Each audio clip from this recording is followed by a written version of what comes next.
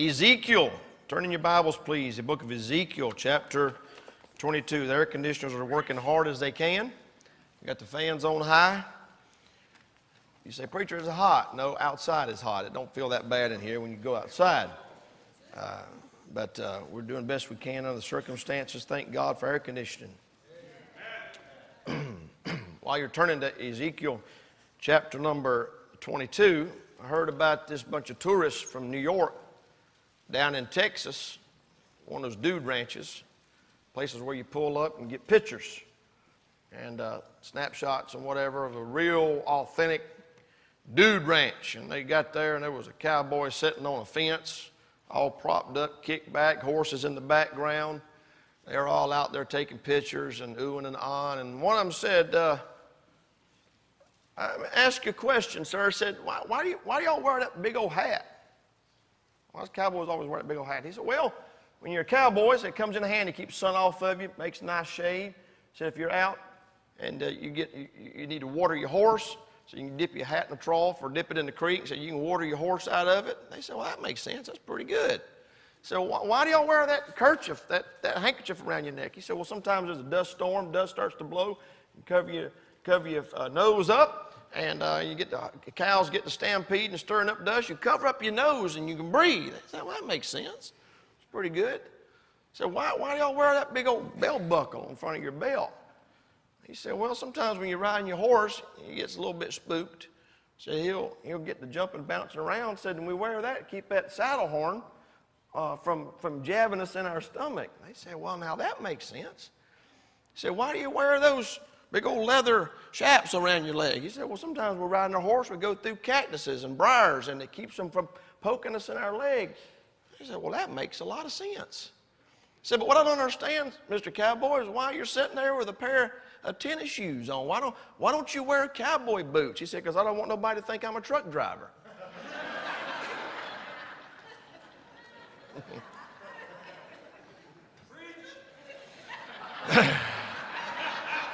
It gets better from here, I promise.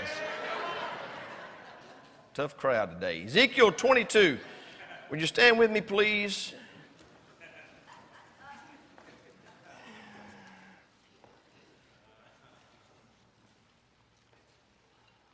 Look at verse number 30. Verse number 30. Ezekiel 22:30. If you're there, say amen. This is God talking. He said, I sought for a man among them, that I should make up the hedge and stand in the gap. Sought for a man among them that should make up the hedge and stand in the gap before me for the land, that I should not destroy it, but I found none. Today's a Western Sunday, so I'm going to take this passage of Scripture and put a Western spin to it. I want to preach on this thought. Y'all fix that fence. Come on now. Y'all fix the fence. Father, help me now as we dig into the Scriptures. I pray that you'd make this passage relevant to us. Well, I know it was written a long time ago to a people of long ago, but Lord, it's in our Bible for a reason.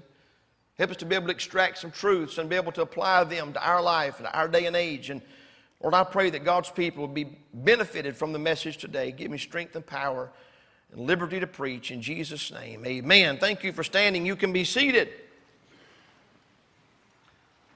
It's one of the most unusual verses, really, in the book of Ezekiel. And there's a lot of good stuff in the book of Ezekiel. It's got a lot of good stuff in it. But this particular passage of Scripture that we're going to look at this morning is God seeking for a man to stand in a gap and make up the hedge. That word hedge there in the verse literally means a fence or a wall. That's what the word hedge means. That word gap in that verse is a breach or a broken place in that fence or in that wall. That word make up, he said, I sought for a man among them that should make up the hedge. That word make up means to repair, to fence up, to close off, to build up, to enclose. So we get the picture here that there is a fence or a wall. God calls it a hedge, and there is an opening, a gap, a breach in that fence or in that wall. And God was asking and looking for someone to stand in that gap and basically, in essence, be that fence and be that hedge and keep those things that were supposed to be out, and those things which are in on the inside. And you know, one of the big parts of a cowboy's duty back in the day was they would ride fences.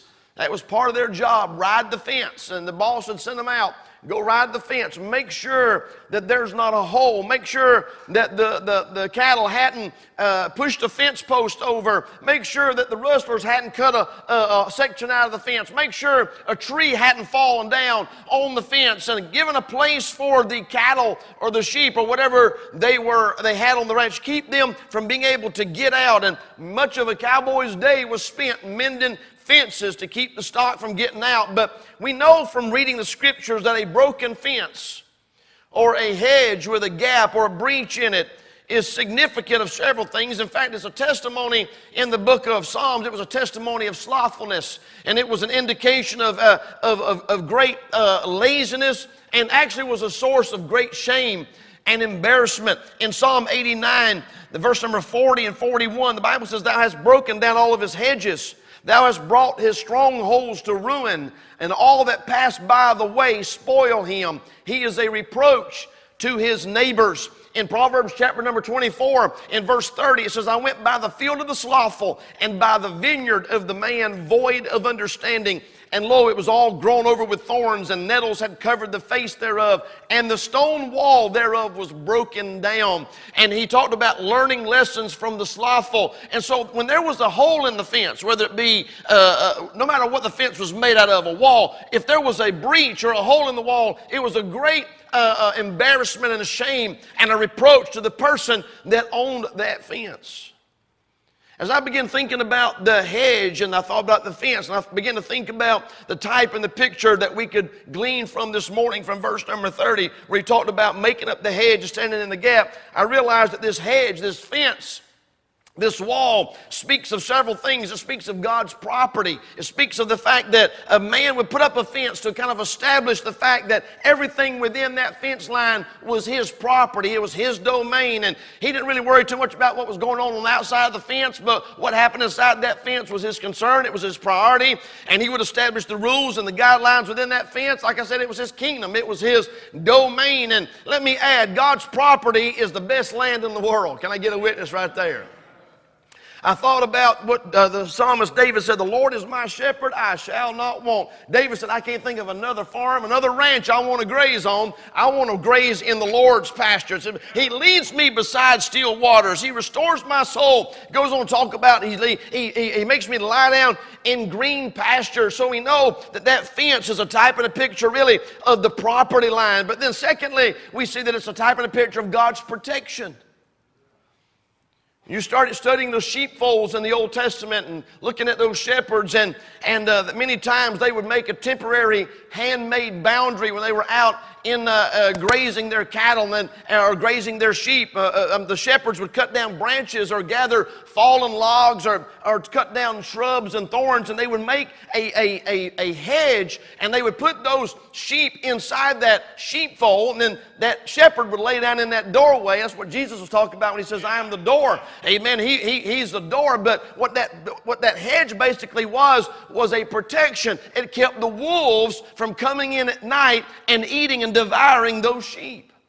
As a matter of fact, Satan understood in Job chapter number 1 that God had put up a hedge around about Job. He said in Job chapter 1 verse number 10, "Hast thou not made a hedge about him and about his house and about all that he hath on every side, that thou hast blessed the work of his hands, and his substance is increased in the land." When he said, "I've been going to and fro," God said, "Have you considered my servant Job?" And the devil said, "I've absolutely considered Job, but you've got a hedge up around about him. I can't get to him."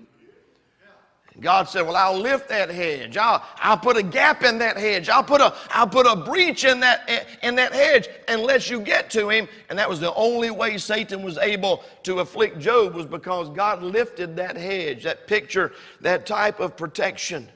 Because with that wall there and that breach in that wall, it creates a vulnerability. When that protection's there, we're okay. But when there's a hole in the wall, when there's a hole in the fence, when there's a breach and a gap in that hedge or in that fence, it creates an opportunity for the enemy to come in and to inflict damage and destroy. In fact, in Psalm chapter number 80, the Bible says in verse number 12 and 13, "Why hast thou then broken down her hedges, so that all they which pass by the way do pluck her?" You see that vulnerability. He said in verse 13, "The boar out of the wood do waste it, and the wild beast of the field doth devour it." So that hedge that was around that vineyard is what kept the wild animals, is what kept those from coming in and spoiling what was on the inside. Preacher, what are you saying? I'm saying that that hedge is a type and a picture of God's protection. But thirdly, this hedge and this wall, this fence speaks of God's perimeter. Stay with me now. That fence, that wall, that hedge that God put up was a constant reminder of the boundaries that God has set up. Now, that's not a concept that people in 2021 are very excited about, is boundaries. We live in a day where anarchy is the law of the land. And it's only going to get worse if they keep defunding these police stations and these police departments. And police officers are retiring in droves. We're going to have anarchy in the streets. But the truth of the matter is that fence that God put up marks the end. Stay with me. That fence that God put up marks the end of my liberty and the beginning of my disobedience if I cross that fence. Any law, any commandment, any precept, any principle that God has established is the fence. And that's where my freedom and my liberty ends.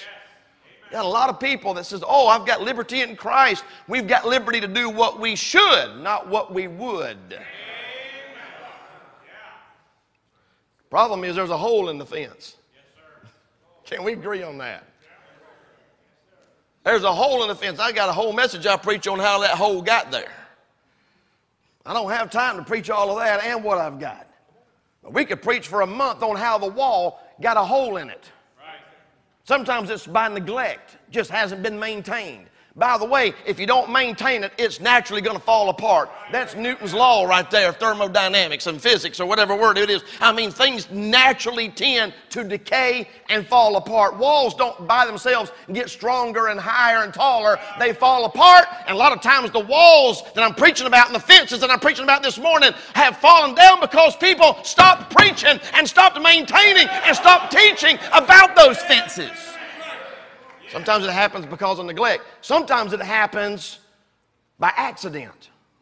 A lightning can strike a tree. That thing can fall across that fence, and now you got a hole. There's things that happen sometimes in people's life, unexpected things that happen that creates vulnerabilities in their life. But I'm going to tell you what I believe a lot of problem is. We got a lot of walls that's been torn down on purpose. Watch those old westerns. A lot of times those cowboys, they want to move their stock from one field to the other, or they want to take a shortcut from their ranch to the market or wherever the train station was where they ship their beef, and there'd be a fence on the way. They just go up there with a lasso, grab a fence post, they'd pull that fence down, and they'd let their cows go right on through. Can I tell you something? Most of the fences in this country and most of the fences in our churches have been pulled down on purpose because people didn't like the fact that they were there. I'm talking about the ones God put there. Is everybody still with me? There's a hole in the fence. There's a breach in the hedge. And this passage of Scripture is a clear description of the day and age in which we live. And God was searching for a man among them. And I believe He still is. Yes, sir. God's searching among us today. And I believe God's walking around in the homes. I believe God's walking through the churches. I believe God's walking through this country. Yes, and you know what He's saying? Y'all need to fix that fence. We got a problem with holes in the fences. Let me give you some points this morning. 3 main points, a few sub-points. Write these down. I'll be as brief as I can be, but we got lunch here, so there's no rush. And since it's free, you can't be rude and get up and leave. Amen. We're serving free lunch. Brother Snipes, you might need to crack that door over there. Some of them starting to turn green already, and I ain't even got started good. I ought to bring a couple pans of that smoked Boston butt and lay it right up here on the front. Keep you awake during this message right here. We see in our text, starting back in verse number 24, and following, we see the disturbing invasion. The land had been invaded.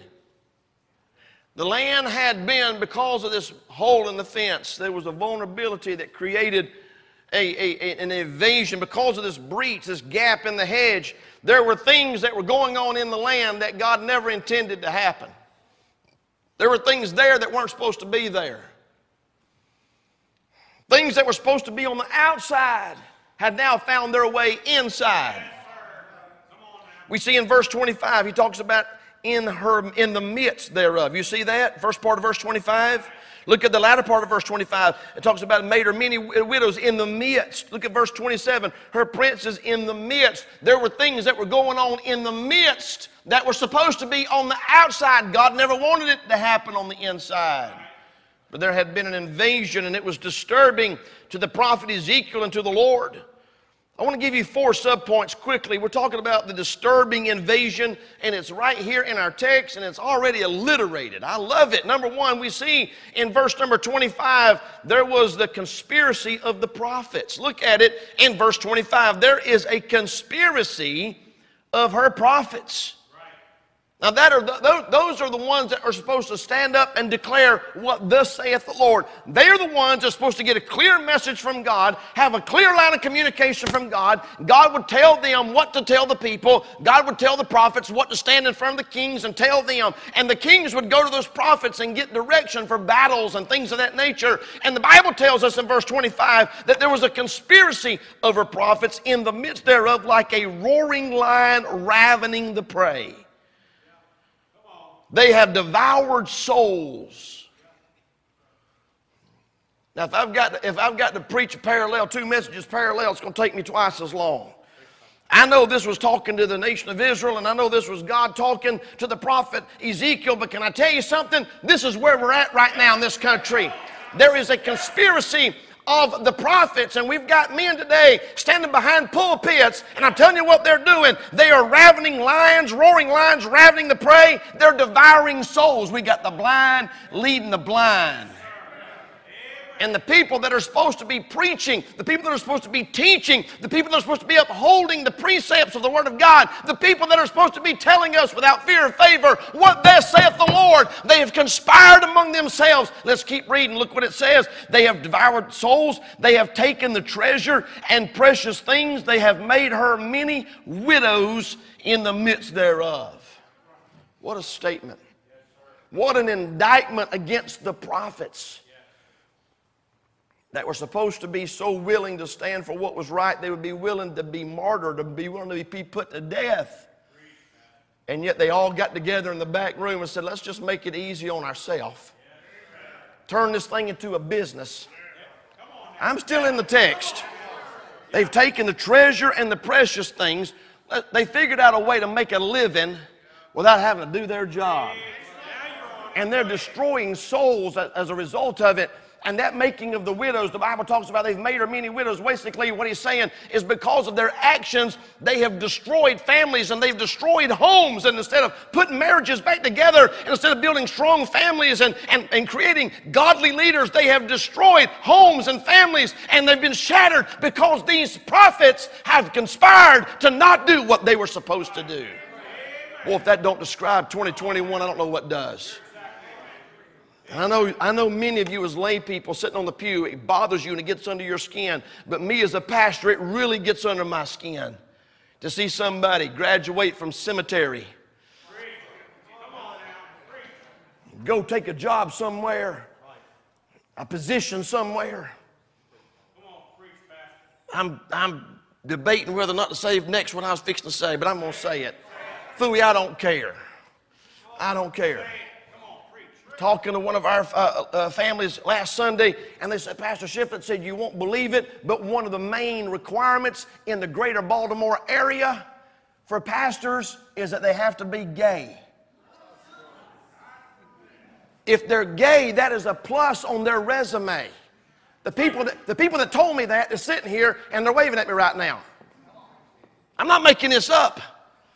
If they're a sodomite, they get pushed to the front of the list to be a pastor. And let me just say this while I'm on it. If this makes you nervous, you really want to put your seatbelt on right here. Because here's what's happened. That sodomite crowd has hijacked the rainbow that God gave as a promise not to destroy. And they've turned it into a symbol that it's an abomination in the sight of God. What's happened? The prophets have conspired.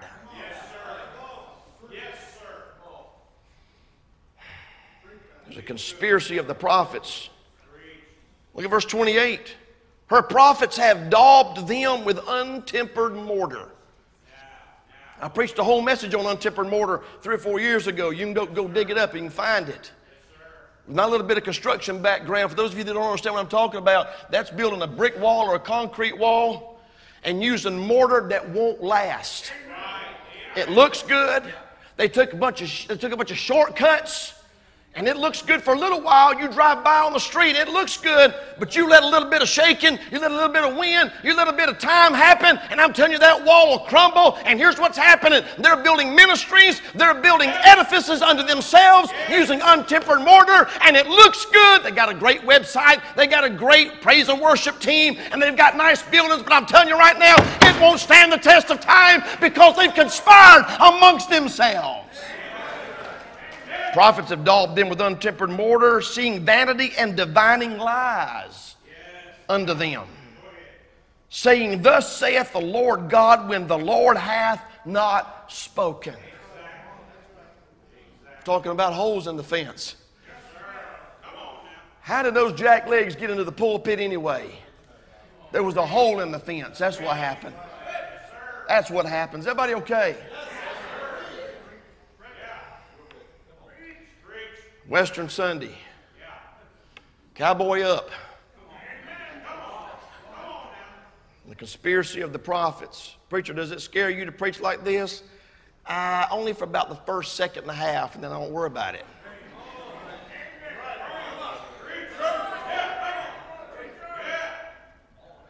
The conspiracy of the prophets. John Wayne said, courage is being afraid and saddling up anyway.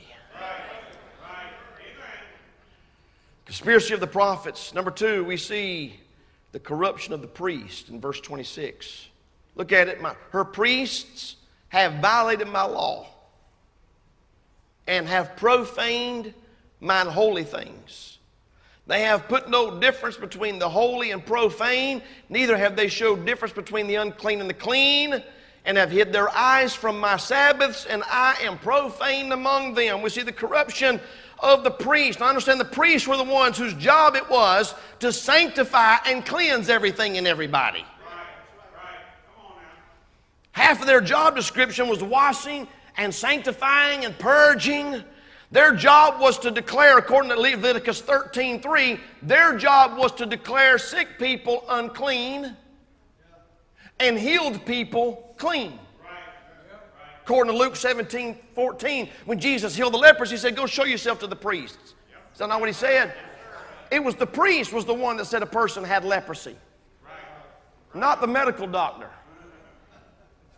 Interestingly enough, if they even thought they had leprosy, their job was to go to the priest, and he was supposed to examine them and look at that spot, and he was the one that said, you've got leprosy.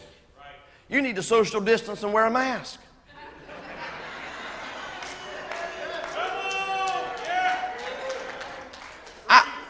Listen, I did my homework.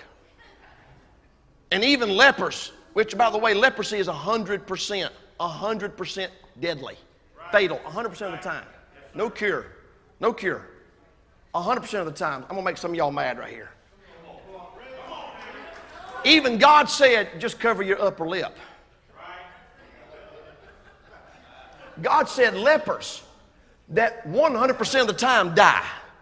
And if they give it to somebody, that person dies 100% of the time. He said, just cover your upper lip.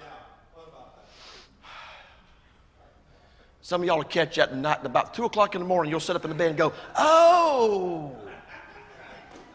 But it was the priest's job to declare clean and unclean. I'm going somewhere with this. Hang in here with me. Yet in our text, the Bible says the priest put no difference between the holy and the profane. Neither have they showed difference between the unclean and the clean. The priest didn't know the difference between clean and unclean. Now what a mess. What a disaster. When the only person in the camp that is supposed to be able to differentiate between the clean and the unclean can't tell the difference. What hope do the people have? There's a hole in the fence. Somehow or another that priest got in there and wasn't qualified. They couldn't tell the difference between the holy and the profane. That's what we've got today. We got so-called churches. So-called churches. I use that word loosely. So-called churches that are calling things that are profane holy. And things that are holy, they're calling it profane. Where we at? Conspiracy of the prophets, the corruption of the priest. Look at verse 27. We see the cruelty of the princes. Look at verse 27. Her princes. That's the leaders. That's those in civil authority. That's those making the laws and enforcing the laws. Her princes in the midst thereof are like wolves ravening the prey, to shed blood and to destroy souls and to get dishonest gain. Can I get a big hallelujah, amen right there?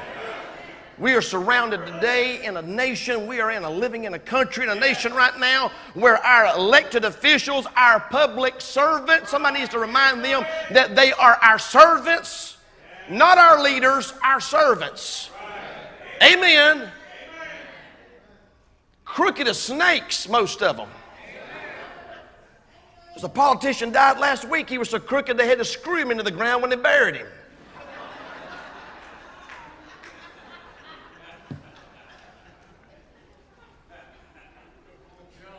In it for that almighty dollar. And if you're still one of those people that still believe elected officials, when they tell you something, I got some oceanfront property in Colorado I want to sell you right after the service. I'll give you a great discount on it. Cruelty of the princes. Don't get me started. Let's move on. Number 4, we see the callousness of the people in verse 29. The people of the land have used oppression and exercised robbery and have vexed the poor and needy. Yea, they have oppressed the stranger wrongfully. Oh my goodness, what a sight. What a sight. You see the trickle-down effect? Started with the prophets. Went down to the priest's office, affected the princes, and now it's the people. Y'all have heard me say this 100 times. You want to know what the biggest problem with America is? The pulpits in this country.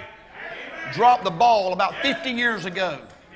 Gave in to public pressure, gave in to political correctness. One of the greatest curses this country has ever had to deal with is political correctness. The only correctness I can recognize is biblical correctness. All other ground is sinking sand. Let God be true and every man a liar. Trickle down. It started with the priests, went all the way down to the people. The common denominator in those 4 groups, you got the prophets, the priests, the princes, and the people. Here's the 3 common denominators: treachery, thievery, and tyranny. Is that not where we're at today? We're living in a day of treachery. Stand up behind a microphone. They got credentials. They got more degrees than a thermometer. Look America in their God-given eyeball and tell a lie a mile wide. Treachery, tyranny, and thievery.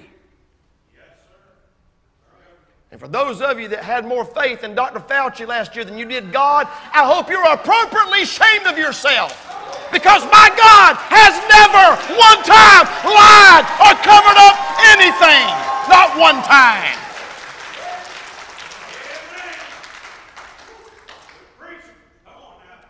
I've been wanting to say that for a month. Number 2, write this down. Write this down. Number 2, we see the deficient intervention in verse number 30. The deficient intervention. God searched for a man in the land to do something to stop the infiltration, but found none. What a verse. God searched for a man to plug the hole in the hedge. He looked for a man to stand in the gap, but found none. God walked all over the place and said, y'all fix that fence. And nobody stepped up to fix the fence. Nobody. The land had been invaded by conspiring prophets and corrupt priests and cruel princes and Criminal people, and there wasn't a single soul cared enough about it to do anything to stop it. Boy, if that doesn't describe the day and age in which we live, the level of apathy is mind-boggling. This week, I saw a surveillance video that was released from Los Angeles Police Department, Sheriff's Department. Some of y'all may have seen this, heard about this. About a 300-pound man got out of a pickup truck at a gas station, walked over to another car. There was a woman pumping gas at a gas station. Commenced to beat the daylights out of her. He hit her. I'm talking about a man big as this pulpit. He beat that woman at least 12 times. He punched that woman. And he grabbed her by the hair of her head and slammed her head up against the car several times. And I got her on the ground and was slamming her head on the pavement. But that wasn't the shocking part of the video. The shocking part of the video was right next to them. There was somebody pumping gas, never stopped pumping gas. There were cars that drove up, stopped, and was watching it and pulled on around. There were men. There were 3 men that walked up there and stood there and watched that man do that. When he got finished, when he got done, he started walking toward his truck. A man walked beside him, let him get in his truck and let him drive off. Didn't try to stop him, didn't try to grab his keys, didn't write down a tag number. They're putting out a bulletin saying, help us find this guy. And I'm thinking to myself, if I'd have been there that day, you wouldn't have had no trouble finding him. He'd have been laying in the parking lot in a puddle of blood because I'd have turned his face inside out doing that to some woman. Well, preacher, I don't know about that. I'm telling you, that's what I'd have done. 300 pounds. 300 pounds, we might have both gone to the hospital. But there ain't no way under God's blue sky I'm going to watch a man beat up a woman and stand there and look at it. But we live in a day and age where apathy is a plague and a curse. And our people, our daddies, are watching the enemy infiltrate their home and they do nothing. We're watching church members and pastors allowing the devil to infiltrate the churches and they're doing nothing. And we're allowing the devil to infiltrate this nation and most people don't care. They just don't care.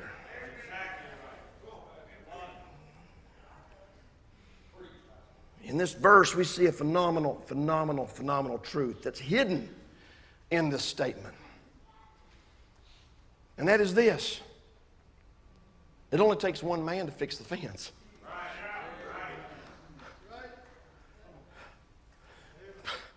The priests were multitudes.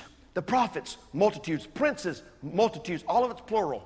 Prophets, priests, princes, and people. Multitudes. You know what God said? I just need one man.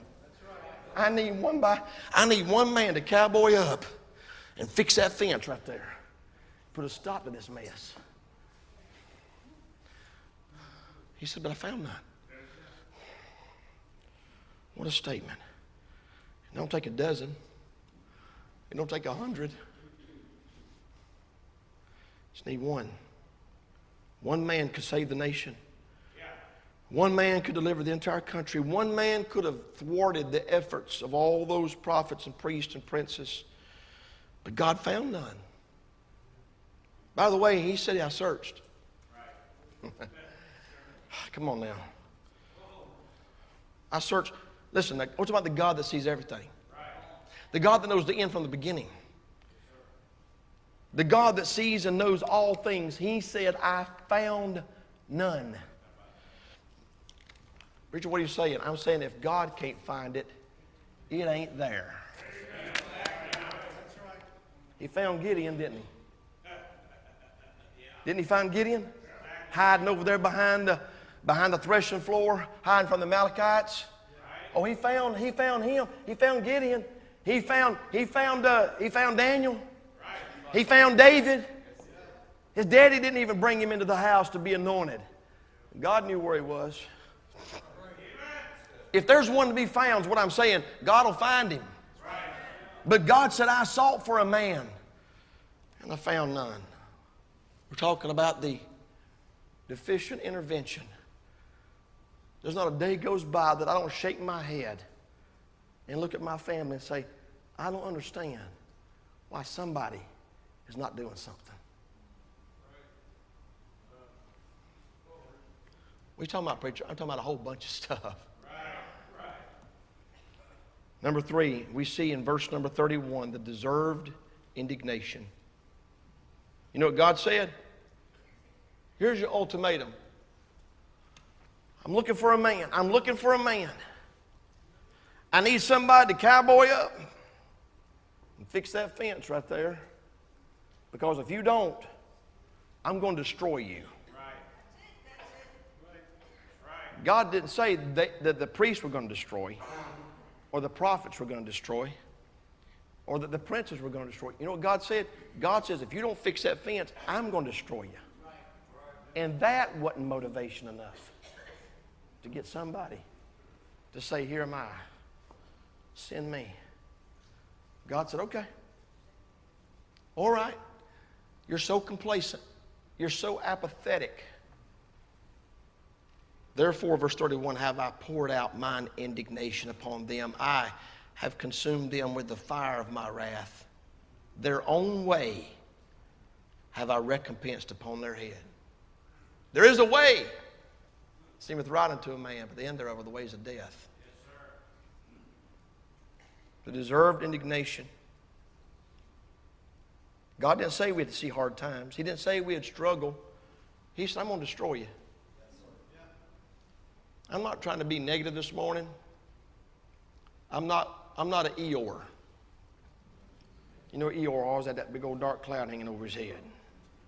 And Tigger's bouncing off the wall. And Eeyore's always grumbling and complaining. I'm not like that. Now, I'm not Tigger either. I'm somewhere in the middle. I'm a realist.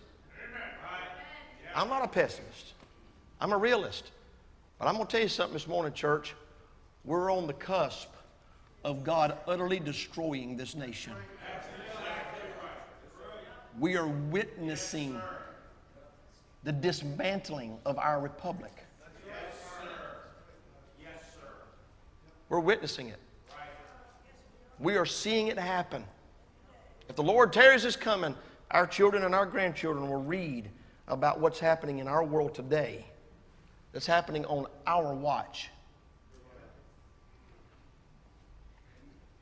God said, therefore have I poured out mine indignation. He talked about it again in verse 24, the day of indignation.